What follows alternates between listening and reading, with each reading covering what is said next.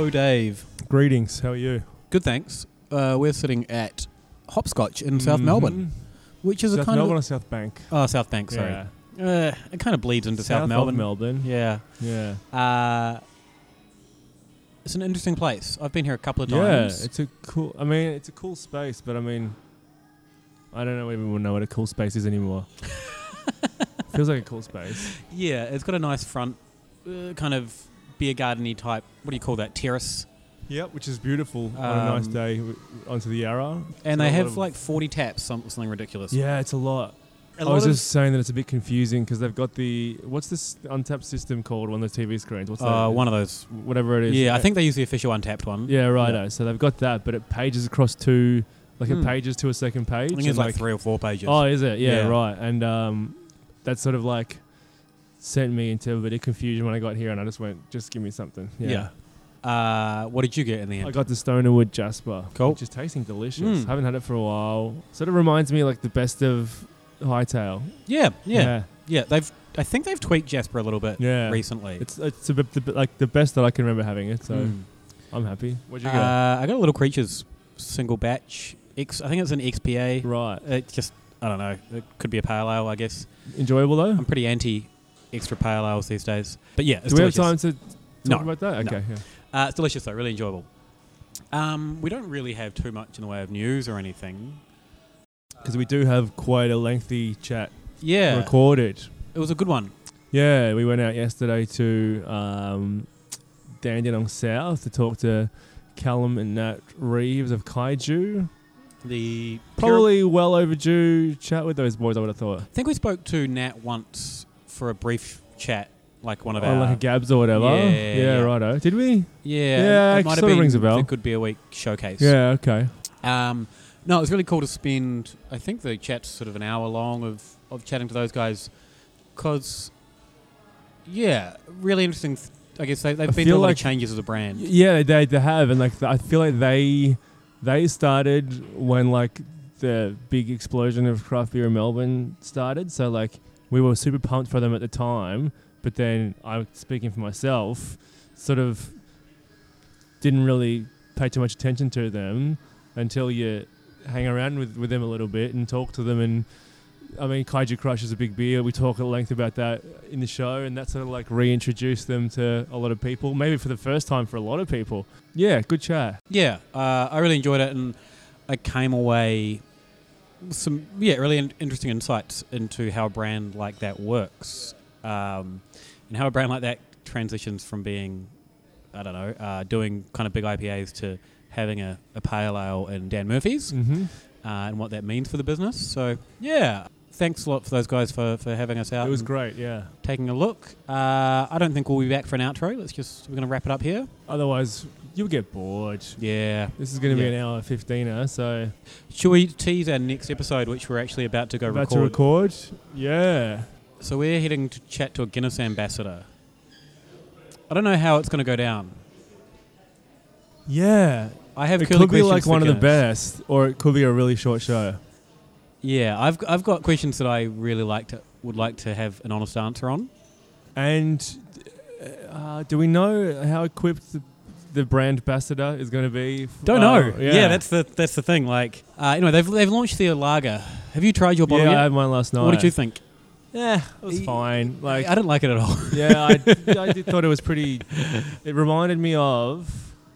I mean, this is there's some redundancy in the statement, but it reminded me of one of those like British lagers. Yeah, those British mass lagers. It's a little bit stickier and toughier than a lot of local ones, or more local ones with here or New Zealand or whatever. But something about it I didn't mind, but I mean, I'm not going to rush out and buy it again. Yeah, so in 2 weeks' time, you'll hear us drinking that and going, with the ambassador. Interesting, yeah. Oh, well, I should say I'm doing an auction with the Bourbon County guys, AB and Bev. I think I met with them not too long after I kind of badmouthed the brand online, as in the Yak Ales marketing campaign.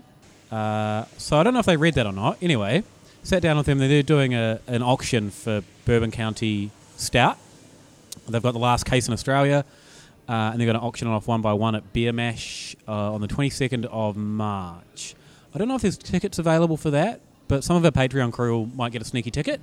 That's the kind of thing you might be in line for if you join the Patreon troop. So jump onto patreon.com/Ale of a Time. See if there's a package that takes your fancy. You'll get some value out of it either way. I guarantee you. It's hard to guarantee that, but I'm prepared to say anyway. Just on that auction, it'll be live on Facebook. Tiff and I will be hosting it. Former guest Tiff. Don't know what time, 22nd of March, but there'll be giveaways and stuff, but all the proceeds are going to go to Pink Boot Society. Cool. Yeah. I'm really glad to be on board something that supports a good cause. Too right. Anyway, should we go and have a Guinness? Enjoy this chat with Callum and Nat. I'm sure you will. We had a good time there, and we'll see you with a Guinness brand ambassador.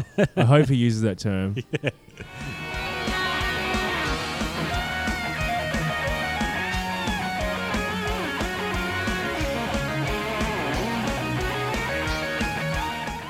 Welcome to Kaiju, Dave. How are you? Good, thanks. How are you? Yeah, very well. I feel like there's 4 hangovers in the room. Is that right? Well, let's introduce our guests before we fair introduce their hangovers. Callum and Nat from Kaiju. How's it going, guys? Great. Good. Yeah, thank you. He's Thanks great. for having I'm us. Ca- We're good at this. Can I get you guys to say your name into the microphone so people know who they're listening to? This is Callum. Hi, Callum. This is Nat. All right. Sorted. Everyone's crystal clear now. I've just listened back to episodes before we haven't done that, and I'm like, I reckon people don't know who's actually saying what. It feels like it's been a long time coming for us to come and visit Kaiju. You guys have been out here in Dandenong for 2 years? Yeah, just over 2 years. We had Operational for... Yeah, is that right? It's almost 2.5. Nearly 2.5 years. Cool. Yeah. So end of 2015 was when we started packaging here. We had the space for about a year before that, and it was just me sitting in an office like for an entire year, just like looking out at all this space, and slowly it came together. It took about a year, but it was very exciting when it happened. Except when the box slide thing turned up Oh from yeah, the box taper. Yeah. That was the most exciting thing. What is this? The box? Like the slide when the box gets taped. Yeah. And then the Conveyor. the conveyor and it rolls down it. Yeah. Because it was the only thing that actually functioned. Yeah. Nice. That's a big And day. so at we'd the put, brewery. and you try and make like a course so that it's like, no, this has got to come off. The box never came off. It just follows the path. Yeah, right. Science, guys. Yeah. You guys learned a lot about box slides in that. And you've just added some more tank space. Yeah. So what's the capacity of the brew house, and how much tank space do you have now? The brew house is 2,500 litres, and I guess the tank space is going to be, once all these tanks are plumbed up, about 140,000 litres, 130,000 litres, I think. Nat's doing maths in his head right furrowed now. Nat's This is just brow. not Yeah. the day Who to be cares? doing It's, that. a lot more Yeah. than what you started with, for sure. Yeah, absolutely. Yeah. So when we started, it was 25,000 litres of beer fermentation space in 5,000 litre tanks, plus the cider tank, which is 13,000 litres. It's just, it's pretty exciting to add more tank space, but it's also very stressful, but it's fine. Can you tell us a little bit about the cider? Because cider was your first, I guess, entry into the market. Why cider at the start, and then how did the beer kind of add on to that? I guess so. Really, the reason that we started this business at all, I was working in the wine industry, but I actually, when I went back to the market research world for a year in the middle there, and I saw that cider was a growing market, growing category, and I thought, I've got a little bit of wine skills, and Nat's got beer skills because Nat was home brewing, and a mate of ours has an orchard with a pressed juice. Pressing juice is a big part of what they do. So for the wedding of one of the guys in my band, in the same band with the guy with the orchard, we decided to make some cider for the wedding, and it went over really well. Everyone loved it.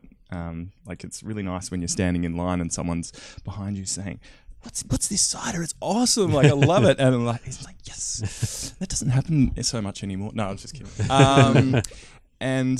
So I guess it's like just one thing kind of leads to another, and you're like, oh, well, if I was going to have a business making cider, then I guess I would, I guess I'd make it like this. And you just like, you take a step after step, and like suddenly we actually had this business kind of thing happening. I invited Nat to be part of it because of his mad skills in fermenting beer, so I thought that would translate a bit into the cider as well. But the plan was always to have a brewery, and it was really hard to find anywhere to make our beers.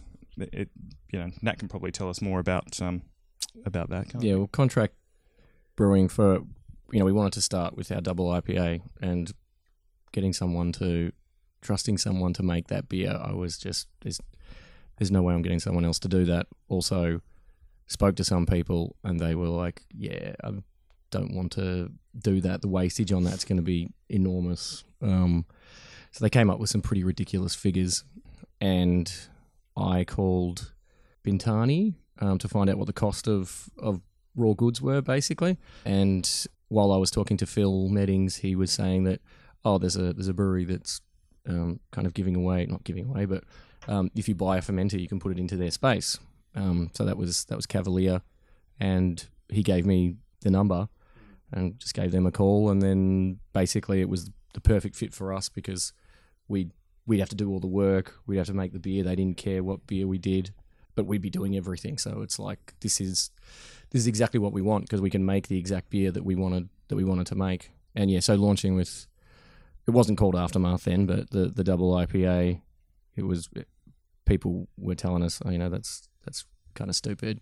It was ballsy. I remember it at the time. There was some plucky young upstarts at the Vic Microbrewery Showcase. It was a Golden Axe stand, and then those in the know were asking for the little under the table sample of the double IPA, and people were talking about it. I guess that was the beer that I made the most of at home. It was the one that I liked the most of the beers that I made. And also it was kind of, no offense to anyone out there, but I just didn't feel like anyone was doing a proper double IPA over here back then, and I really wanted to have that American West Coast double IPA beer, but I wanted it fresh, so that's why I was making it at home. And then I thought that was the best beer that I made, and Callum thought it was the best beer that I made, and so we just went, everybody else is doing a pale ale and everything, let's do something different. Sure. Just for the context, what year was this? When was this? That was 2013. 2013? Yeah. Yeah. So there weren't very many big West Coast style No. IPAs around. It was like Millennium Falcon was probably one of the only ones I can think of, like a double IPA. I mean, Jamison the Beast was, but that wasn't really a double IPA. But that was kind of, the kind of beer that I really liked. So yeah, just go with that and make it bigger. How did you go about selling, if you're selling cider and then you're selling a double IPA, they're kind of probably quite far apart. What was your approach to getting people to buy your cider and your beer? Well, when we had the cider, I was at the start, I was working as a sales rep at a wine company, Nelson Wine Company, and we put the cider in that portfolio for a while.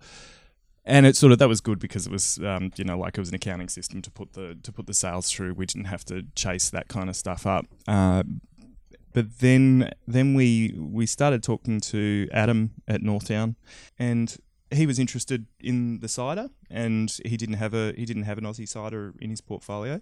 So we went into that portfolio, and yeah, that was really good. And I guess a couple of months after we went into the Northtown portfolio was when we started making the beer.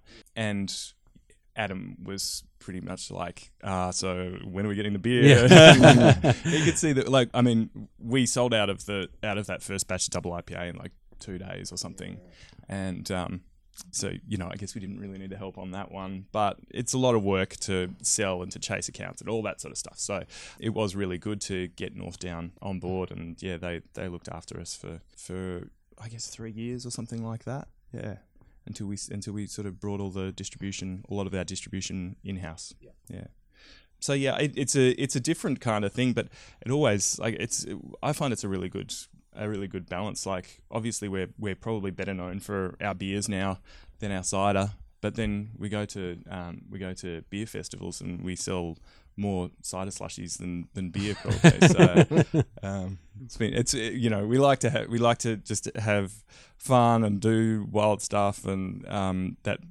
Yes, I guess it makes it easier, and it just rounds out the portfolio a bit. Can you tell us the story about the name change? So when we started as Monster Mash, we went to trademark that name, and obviously it came back that that Monster Energy didn't like that idea. This was only like 2 months into having the name Monster Mash, and we'd done all the designs, and we were a very, very small company. So going through label changes and all that sort of stuff, it was like, oh man, it seems like such a drag. Maybe we'll just fight this in court, and then we got some advice, just like, you think it's going to cost you some money to change your labels over? Like, these guys don't give up. So it wasn't really ever a question. So we changed. We had to change the name, and the monster that was on the Monster Mash, that original Monster Mash label, was we had been calling it a kaiju because it is that kind of that big city destroying Japanese style monster. So we went through a few different names, and we were kind of like, oh, maybe we could call it Golden Axe Beer. And Nat said, everyone's going to call it the Golden Ale. Yeah. So they do that anyway with Golden Axe. They'll go, yeah, I'll grab that Golden Ale. It's like, that's cider. Yep. Mate, that's cider. Yeah. Anyway. Get the cider. Oh, I didn't want cider.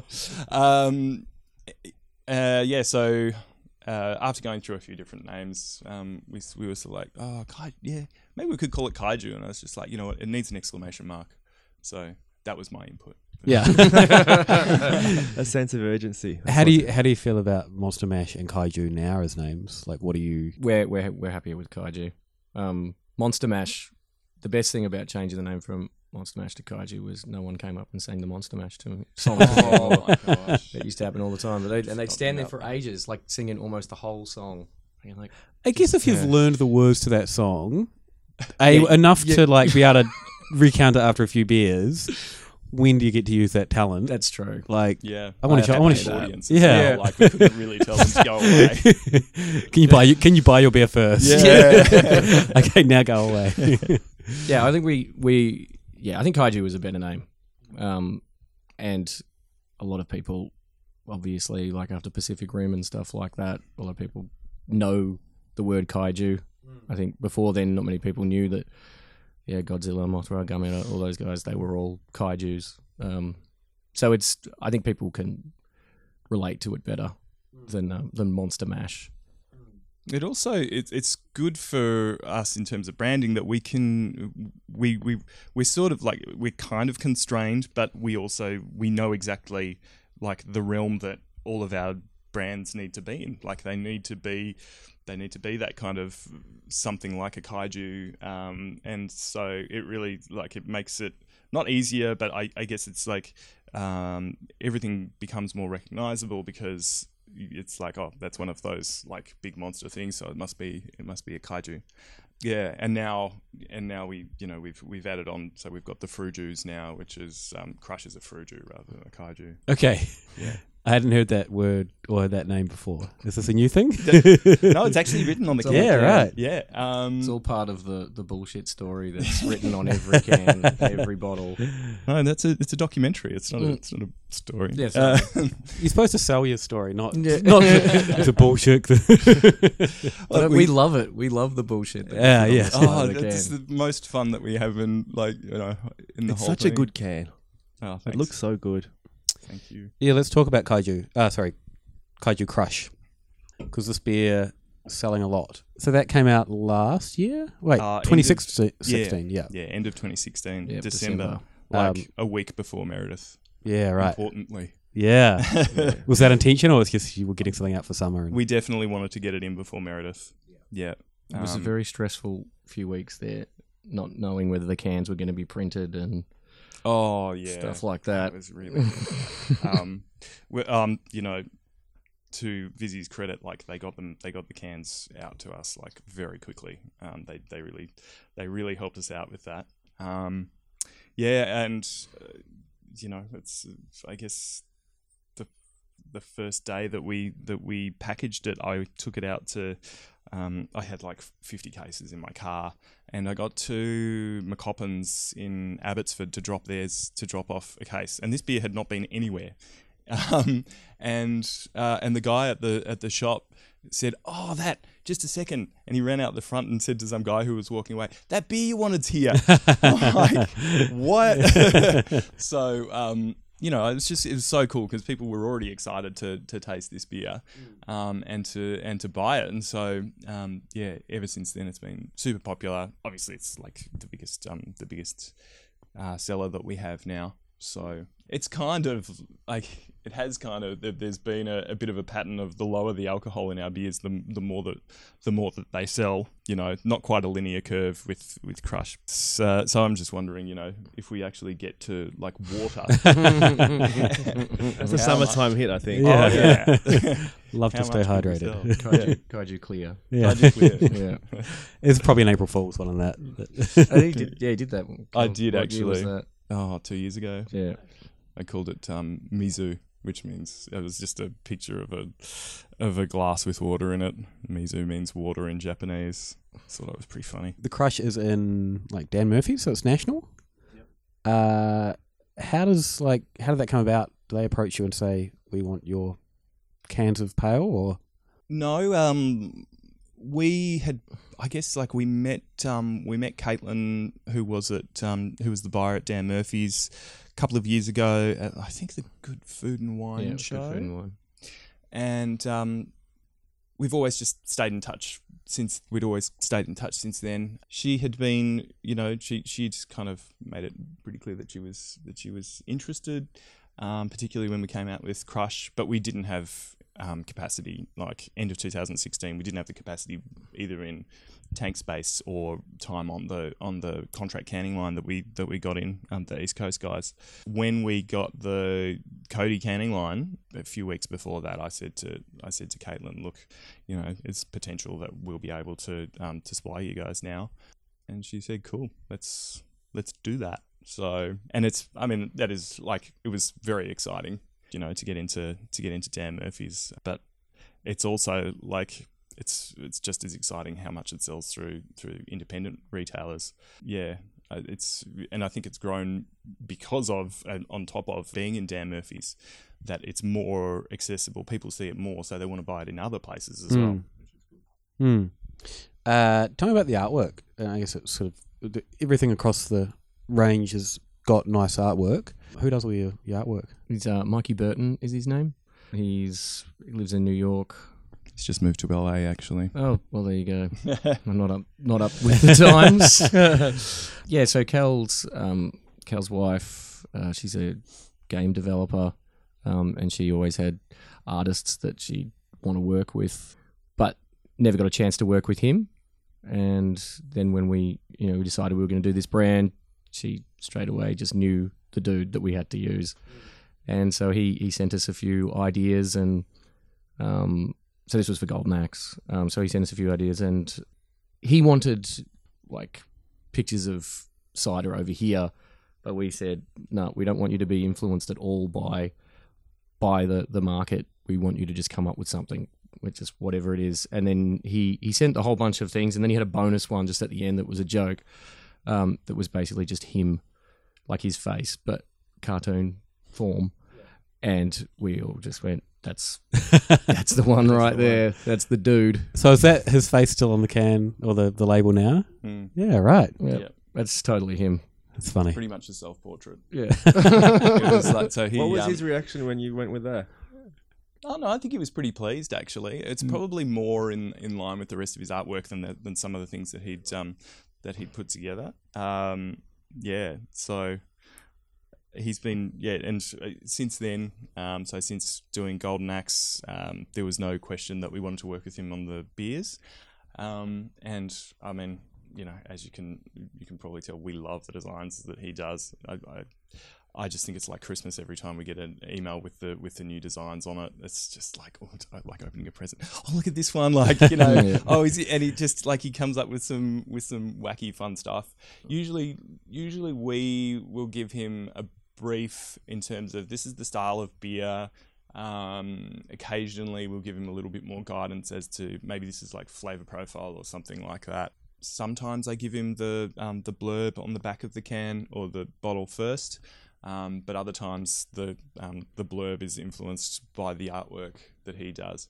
And actually, in one situation, so when we moved, when we changed the name from Monster Mash to Kaiju, Mikey just sent through a page of maybe 16 just different sketches that he'd done, and some of them were so good that they've actually we've gone on to make beers.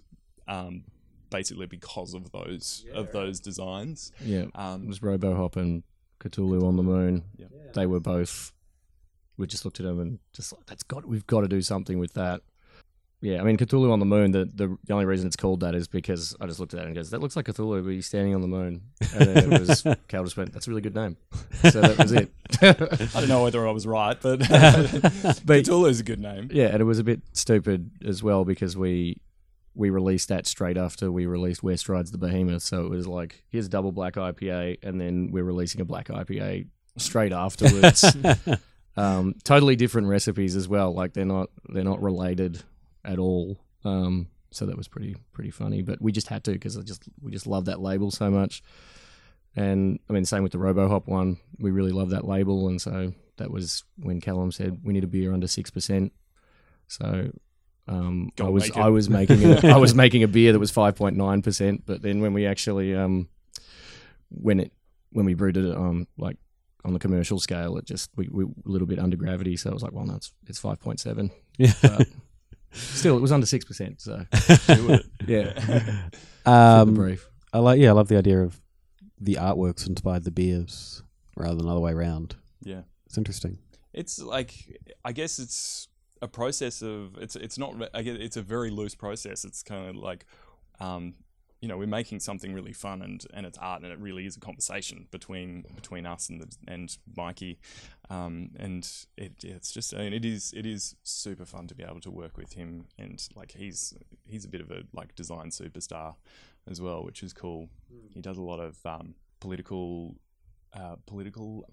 Like almost comic, what would you call it? Anyway, like for New York Times and that sort of thing. Yeah. And his stuff is always really smart, and you can see it in our designs.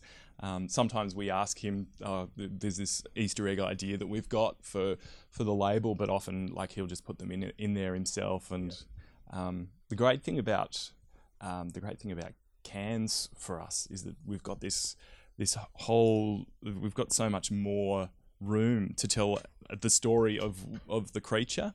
So Crush, obviously it didn't have a story before the can, but something like Aftermath or Cthulhu, he's got all this extra space, so there are more elements that he can put on there, and it kind of tells a little bit more of the story of the creature and that sort of thing, which is really fun. Most people just wouldn't notice or care, but it's we do. More just about us. Yeah. Well, I'm going to ask, are there any Easter eggs that people have never spotted that you think's a really fun little thing? Which on Crush? I think everyone. Oh well, okay. There's a little thing on Crush where it looks like it's a bit hard. It looks like it's got that biohazard thing on. Oh yeah. On the mango. It's the yellow submarine. The yellow submarine, and look, probably the best one is Beetlejuice. Yep. On the double red ale, Beetlejuice being the biggest red star in the sky. Nat might correct me on that. Is that right? Well, it's the biggest that you can see. Biggest that you can see. Well, it's the brightest of the red supergiants. So one of Beetlejuice's eyes is red, and the other one is blue, and in between his eyes is the tattoo of Orion, the Orion cluster constellation. You have the words around this. Yeah. And the blue eye represents Rigel. Rigel. Yeah, which is so another star. the blue eye's Rigel, and the red is Beetlejuice, and that's why he was called Beetlejuice, because he was born with the birthmark of Orion on his face. Right. But also he's holding, because it is just hopped out red, but basically double. And so, he's holding the hopped out red guy, which shows you then how big he is, because he's holding him in his hand about to shove him into a volcano. I want to go and look at all the Yeah, yeah. There's also on Cthulhu on the Moon, my favourite one on that is, it's got Kaiju Fatagan written there.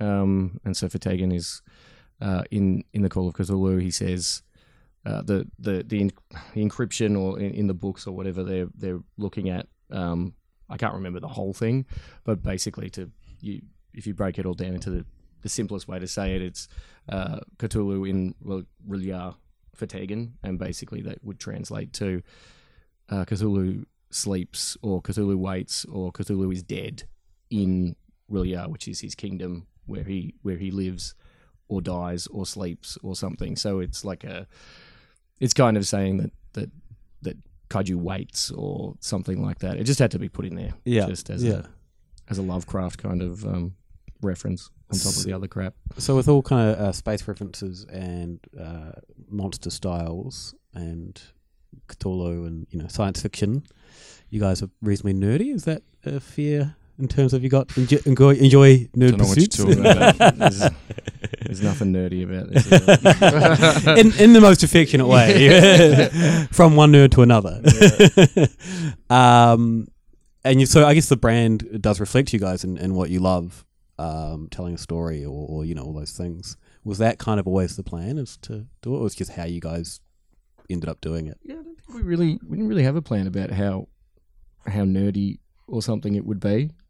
It was just a matter of, these are the ideas that come into our heads, and they're probably pretty nerdy, according to lots of people, including ourselves. We like to think we're really clever, and so we we congratulate ourselves a lot when we do clever things like these things.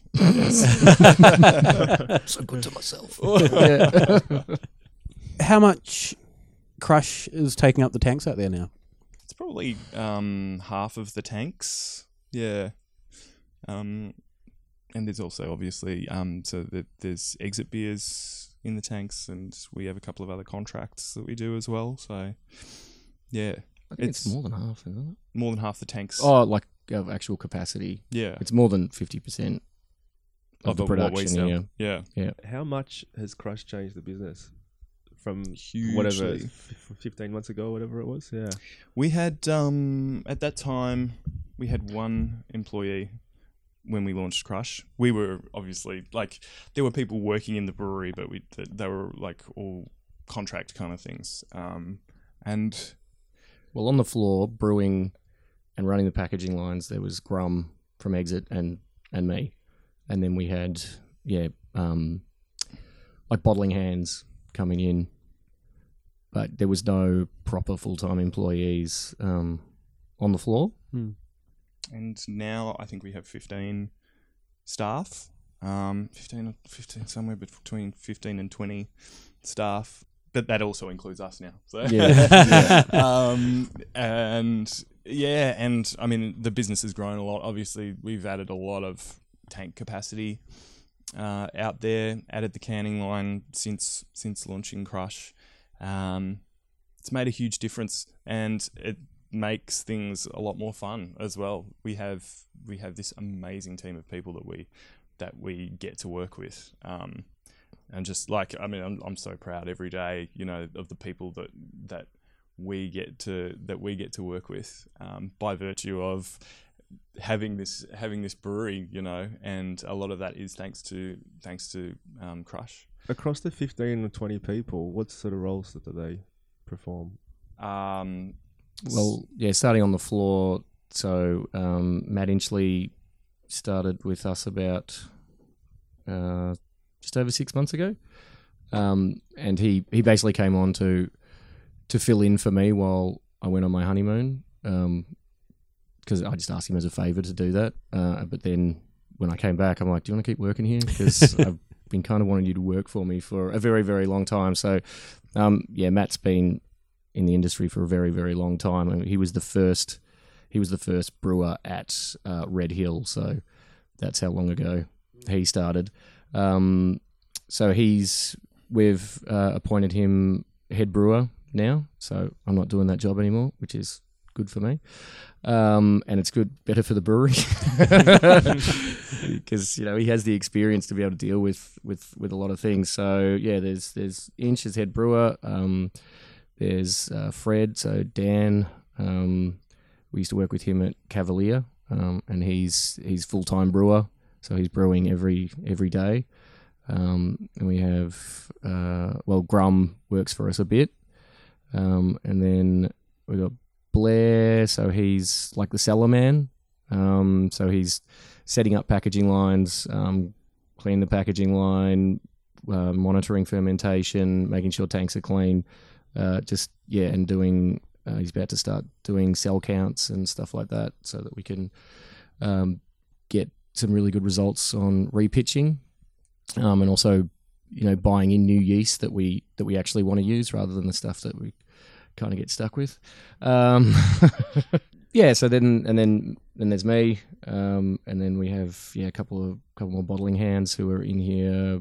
They haven't been for the last couple of weeks because we've been doing the move, but they're mostly in 3-4 days a week, 8-hour shifts, and then Callum. In the office, we've got people in sales and marketing, finance, so accounts people, sales reps and sales manager,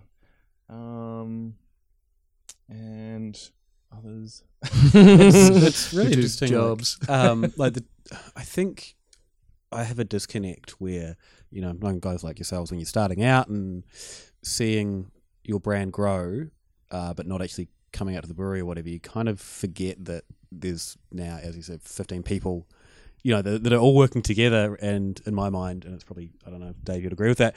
Like you think of breweries as just the people that started them.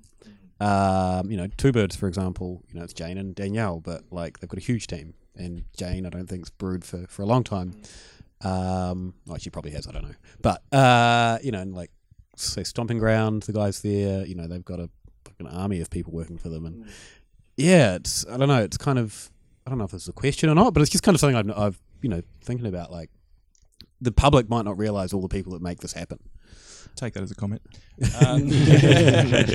Yeah, no, it's so true. And yeah, like I said, it does make it a lot more fun having all these people that we work with. But I definitely see this business as all those people really do add their own element to it. Just the other day we had our photographer out here taking pictures of everyone in the team, individual pictures of everyone and some team pictures and that sort of stuff. And our parents as well. They're an integral part of everything now. Really good in helping us with when we have issues and that sort of thing. Just guidance and money. And so is it weird for you guys, when you're starting out, did you kind of envision having a team and sort of stepping back from the business, and is it now weird that that's happened? I assumed that I'd be brewing all the time, but I'm so glad that I'm not now. I guess I didn't kind of think one day my job will be just forwarding the email to the right person. But you don't really think about much when you're starting a brewery. You're just I make all right beers and that sort of thing. We might do it, but I never really thought about that. And it's only when the pressures come on where you're just and people will say to you, maybe you should look at hiring someone. I was just I don't even pay myself. And it's well, if you're not paying yourself, continue not paying yourself and get someone else and pay them. Yeah, and it's just as the pressure builds up in certain areas, we hire people to help us in those areas, and it's been working really well, and yeah, just been able to really get great people. And I guess like Nat, there are people that I know that I'm like, I'd really love to work with them, So when I feel like it's a good time, or when they're becoming available or something like that, I'll just sort of, just go, would you be interested, or something like that, and. Yeah, I think that's the way that we've kind of built the team. A lot of it. What would you guys have done differently if you could tell yourself when you're starting to do this or do X? How would this brewery look? Would have got a bigger space, I think, to start with. Yeah, we've been lucky that space next door has come up. So you've, I guess for the listeners, you've expanded into the place behind you. Yep. Which is doubled your size by the look of it. Yeah. Is it the same area for both? Yeah, very factory? similar Yeah. size factories. Yep. Yep. And so yes, moved all the packaging equipment into the new space, and just freed up room for, like, we can fill that entire room with fermenters now, which is amazing. So we could. There's probably room in there for us to ferment 5 times as much beer as we have now, probably even more than that. But I guess other things that we may have done differently, I think certain things that we overcapitalized on, like, we spent too much money in certain areas. When we were starting up, we got things that were a bit too shiny. We could have. Yeah, you can't really know these things. You go for expert advice when you've never done it before. But I would definitely have started up getting all our gear from China, rather than from Italy. Except the things with moving parts. Like it's probably worthwhile investing in, in a pretty good bottling line or canning line, as the case is these days. And yeah, I guess those are the main things. I think we started at about the right size, and we've sort of grown, and it becomes easier to grow by just adding tanks. Those Italian brew houses look nice, though, don't they? Yeah, Really nice. How have the cans changed the sales? Did you have any issues with the larger format bottles selling?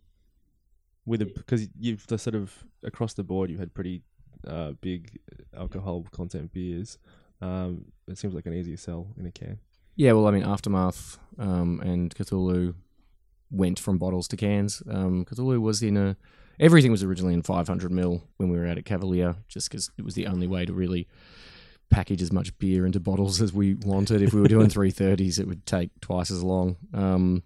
So then when we came here, we wanted to change everything to 330ml and 4-packs, and be able to sell cases, basically. But Aftermath stayed in a 500ml bottle, but I still always wanted that beer in a can.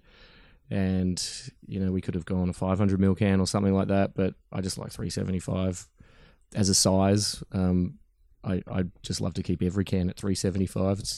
But, yeah, I mean, the sales on Aftermath just went ridiculous. Yeah, we sell a lot more Aftermath than we used to. It was good to have the 500ml bottles to start with because we had such low capacity anyway. So the bottles, let's face it, they were not cheap back in the day. That's because it was a very, very small capacity business. So we weren't making much beer. We couldn't make much beer. So the beers had to cost a bit more. As we've grown and had that extra capacity, then it just makes sense to make the beers more affordable, pass on the economies of scale to our customers. And so yeah, it has definitely grown sales, but it's sort of like that was the expectation, is that when we went into smaller format bottles, it was going to do a similar thing, and then bottles to cans is probably that has also increased for something like Cthulhu, going from the 330ml bottle to the 375ml can. It's also kind of grown the sales of that. It's interesting. The artwork really works, the transition from bottles to cans for your brand really well. Yeah, I think everyone always said that to us. from the start. They were like, "You're right. It would look so good on cans." Like, yeah, it would, but we don't have a canning line. We have a bottling line. So. And also, no one would have been really doing cans at that point. Like, no one really. I mean, Mornington had a canning line. The Australian, I can't remember which one's the Australian brewery. Australian yeah. brewery, Yeah. They had the slimline cans. Yep. The wraps. Yeah. And I mean, yeah, Pirate Life came out like a year after us, Yeah, like 6 months. and then something like that. and then they obviously came in with their cans, and that was when it just went. Yeah. Everyone went can crazy. That is the other thing I would have done differently. Just It's- started with cans yeah. at this brewery. Yep. Yeah. Yeah. It's a weird thing. Like, I don't think anyone would advise that before Pirate Life did it. No. Yeah. And I guess the Mountain Goat one, Summer Ale. Oh, Yeah, yeah. that was big, huge. Yeah, Yeah. of course. Yeah. Yeah. But that was, what was it, 2012 or something? So it's still, not that Is that long right? ago. Yeah. Wow. It's amazing how quickly it's changed. Yeah. We're talking about this on the train here, and just these days, if I'm buying beer for the fridge, I'm just looking for cans. I don't think I've bought a 6-pack of bottles. I'll buy individual bottles, and I don't really know why that is. Yeah. I think maybe it's lighter when I'm walking home, or You can fit more in your fridge. I can fit more in my fridge. It's I just think they're easier to deal with. Mm. Yep. You can crush a can afterwards. Doesn't take up so much of the recycling bin. Yeah. Equals more beer. Yeah. Has there been any sort of reaction to sales or just perception, given that all the prominent brands that Dan Murphy's held that sold recently? If you go into Dan's now, it's pretty much Kaiju Crush that's independent now, or a couple of other smaller ones. Has that had any impact at all? No, I don't think so. Because just personally, if I ever went to Dan's and where I would have got some Throwback or Pirate Life Pale or whatever, I'm just getting Kaiju Crush. Oh, well, now. that's awesome. That's great. Thank you. Yeah, it's not something that I'd thought of, but I guess it does kind of. Because they were 4 It's Pints possible. Feral, Yeah. with Pirate Life. They were the selections that you'd go for if you were stuck at Dan's, and there's not much option now. Yeah. Well, when I saw you on Friday, you were saying to me that when you went, you were looking through the batch codes and stuff. Yeah, and yeah. dates, and you were saying that Crush is the freshest. Well, to be freshest beer there. perfectly honest, when Crush first came out and I first tried it, I enjoyed it, and it wasn't my favorite. And then come Christmas, and I mean, because we've got so much selection now, once you've decided that, you don't know when you're going to try it again. Yeah. And then come Christmas time, I went to Dan's, and all I wanted to do was find the freshest beer. So I was just turning over cans like a madman, looking like a lunatic. And yeah, Crush was like the freshest by maybe 9 months. Yeah. And then after that, it was delicious, and I loved it. And it's one of my go-tos now. So yeah.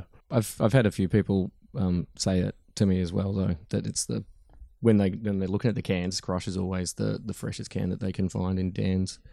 But I mean, we were the last 2 weeks we haven't been packaging, but it was some weeks it was this beer is going straight from here. It's basically going straight to Dan's. Like as soon as we've packed it has to go out because we've run out. Yeah. And that was happening quite a lot, Yeah. especially like leading up to Christmas. That was mental. Yeah. But it's, I mean, it's, it still goes out. Like obviously the independents get looked after as well. But yeah, like the Dan's orders, they come through and they're big orders, and we try desperately to fill every order that comes in, and it is very cool that like we've kind of been at that point where we're kind of keeping up with how much we're selling to the demand, but having the brewery down for a couple of weeks is that's about to hit. Like, Okay, so buy your Crush now if you're a fan, and if you see it.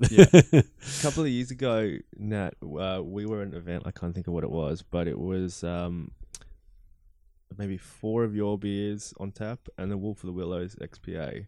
And you and me were just drinking XPA the whole time. And you were saying, I wish I could brew a beer like this.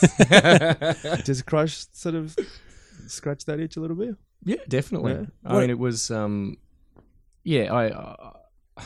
at home, I really only made big beers while I was home brewing. Never really brewed beers under 6%, just because I like big flavors. And so yeah, for me it was kind of something that I had to learn how to do. I guess it was a year and a half ago, but in that time, and so the actual time that I spent on that beer, on that recipe, developing it was more than I've spent on any other beer.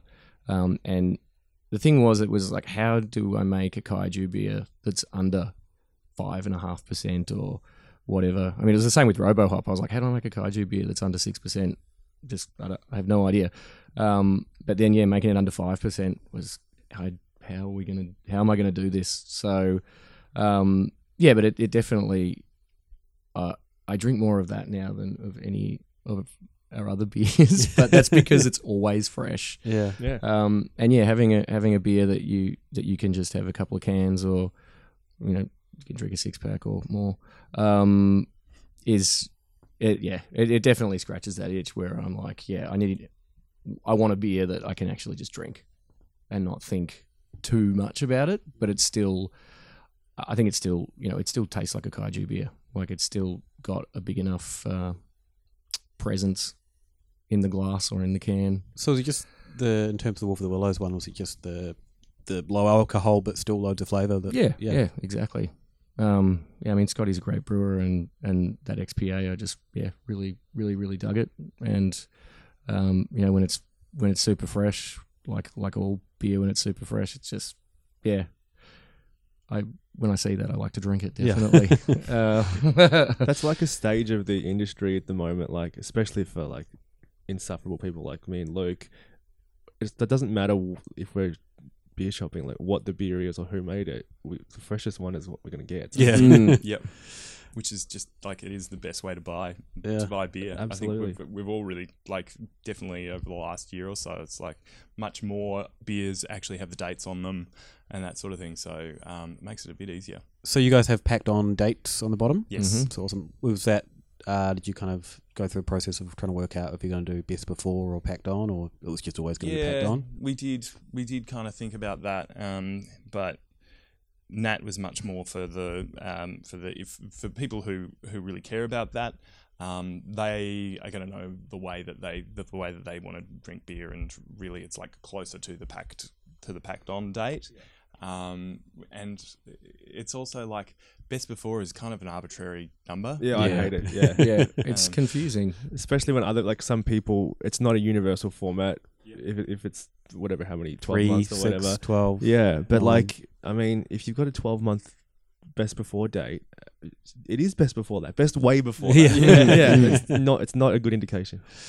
As an industry that everyone praises or pushes drink fresh, and I don't know what fresh is because the industry tells me 12 months is sometimes.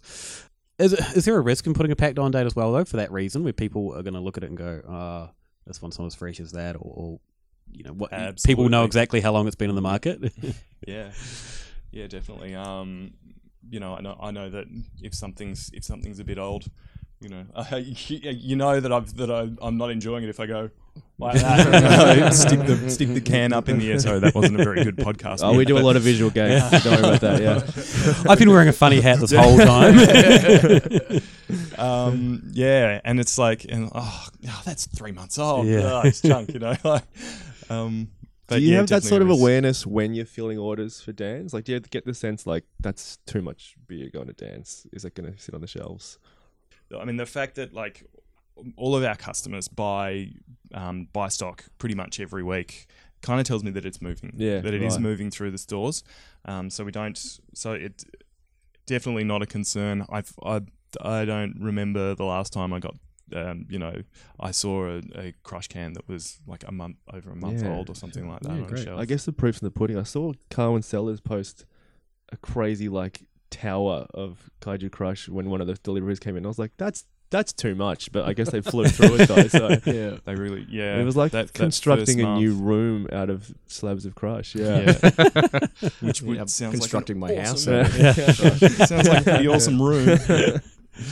One question kind of came up recently with Bright Brewery, and they had their Monster page, their colouring art. Colouring one. Yeah, and they got, I can't remember the name of the group, the advertising. ABAC. Yeah, which is kind of a weird grey area of a group anyway. But Yeah. people that don't know, they got I guess in trouble. I don't know, a strike, something happened to them over there using Monsters to have colouring as a colouring thing at the brewery for marketing to kids. Your Crush label is very. I don't know, I'm assuming most people have seen it, but it's very bright coloured. It's got a fun character on it. You guys ever thought that there is a risk of someone saying, actually, this looks like a kid's product? Definitely have thought about it, and I just I think the whole ABAC thing is pretty silly, to be honest. Like, it's a beer. Yeah, I mean, even if it It's- appeals to every kid, what opportunity do they get to buy it? Yeah, and I've looked, like, I've compared Crush. Like, if you compare Crush, how Crush looks compared to soft drink, right? Doesn't look like any soft drinks on the market, but a lot of beers look like Coke. Like, they look more like Coca-Cola, or that the new Lift. Like, it, it's those sorts of things. Like, soft drinks are being made Yeah, to look like too right. more like beers. Yeah, and yeah. I remember back in the day, I was drinking 6 Point resin on the train because it looks like a can of V. Yeah. So I had no issue with that. It was the same format can, same green color. Yeah, no worries. That was a good train ride. So ABAC can't really do much, can they? They're like a You got to be advisory? a signatory for them to, but the big retailers are signatories. Yeah, So, yeah. Anyway, it's not something we like to draw attention to. yeah. obviously. I'll only mention on the podcast. I don't think they listen to the podcast. Because I've sort of sat down to write that I think some breweries would be getting close to that line. I Yeah. know, a couple have kind of crossed that line and had advice to pull back. Yeah. But yeah, you don't want to draw We attention to it, as you haven't- said. Yeah, we haven't heard from them. So Yeah, yeah, yeah. no. Hopefully you don't. Yeah, hopefully. Yeah, I really think that we make beers that we hope that people have fun with. We want our brand to be something that people enjoy and they share with their friends. They drink responsibly. They talk about it and like they have fun together. They don't go and smash a heap of pints and go out and hurt each other, which I would say is probably the bigger risk, Yeah. in Yeah. the alcohol industry. So Yeah. yeah. What's the next few years look like for you guys? Have you thought that far ahead yet? It's really hard to think too far ahead. We have dreams of someday having some kind of hospitality venue. At least I do. I just have equipment that I want Okay. that I'll never get to use. More Other shiny people get stuff. to use it, but just more shiny stuff. Yeah. I love shiny stuff. Bigger brew house, that kind of thing. Yeah, That would be definitely. fun. More tanks. Continuing to export as well. So like growing the export side of So things. is you're fun. in China? Yeah, China, UK, Singapore, Taiwan. Cool. Hong Kong. Yeah. Southeast Asia is an interesting one for, like, it's taken off as a market, it seems. Yeah, and they're actually, I mean, in Southeast Asia, there are a lot of people who are building their own breweries there now. So where they were drinking more imported stuff like our stuff, they're actually drinking a lot more local there, is what we're hearing. So that's actually kind of slowed down the sales of. It's cool. What a cool thing for the industry. But but hopefully that continues to grow as like a fun and important part of our business, because I enjoy. It's just nice to feel like your stuff is really out there. Yeah, that is something that I'm looking forward to. And You want to get those social media hits in other countries and get that little. so you get That so little hit. few of them out of China, right? Because Of the great border, Yeah, the firewall. what was it? Weibo? You'd have to sign up. Is it It's the one they use? WeChat as Yeah, well, yeah. yeah. But so when our products landed in the UK, we started getting heaps of tags from overseas. Like, yes, yeah, that's a really good. That's becoming a good market for us, the UK. Anything you guys want to add before we wrap up? Drink kaiju. That's good advice. Yeah. Yeah. Sound advice. Solid. How do people keep in touch with you guys via socials and whatnot? At Kaiju Beer. So at Kaiju Beer for Instagram, and I think it's kaijubeer.au for Facebook. Cool. And Everyone should be savvy enough to figure it out. Yeah. Google. If Google not, we're this. disappointed in you. I can't figure it out. I think it's important, just like we are on these platforms, like Yeah. It's yeah. Google is so powerful these days that you've typed one letter and it's like, you're probably looking for kaiju. That is exactly what I'm Definitely. thinking. Yeah. All the time. I want to be scared of it, but it's so good. Yeah, I can just mash my keyboard and it knows what I'm looking for. Yeah, I don't even care that it's going to turn into Skynet. I Yeah. don't care because it's just so convenient. You're killing me, but you're doing it in like such a convenient way. Yeah, it's like a real fear of mine, and that's a whole other podcast. So Yeah. we can put it out there, I think. Yeah. For the Hypothetical Yeah, Institute. maybe, yeah. Dave, where can people find you? Dave at elevatortime.com. Send me some emails, please. Send us a rating. Have we got any ratings lately? Yeah, we've had a couple. Yeah. Actually, Trav gave us a 5-star. Thank you, Attaboy, Trav. Cheers. Appreciate the 5 stars. Be Yeah. like Trav, give us a 5-y. Yeah, we'll talk about That's what it. we're calling them now, Probably won't. fiveys. Yeah. Obviously, we run to ground here. Luke, how do we get in touch with you? At Isle of Time, isleoftime.com, and hypotheticalinstitute.com for my conspiracy stuff. And sign up to Patreon. Oh, It's yeah. fun. Yeah. Check out our Patreon. Our next perk's going to be dope. Yeah. Done. Get involved. Thanks, guys. Thank Thanks. you. Thanks.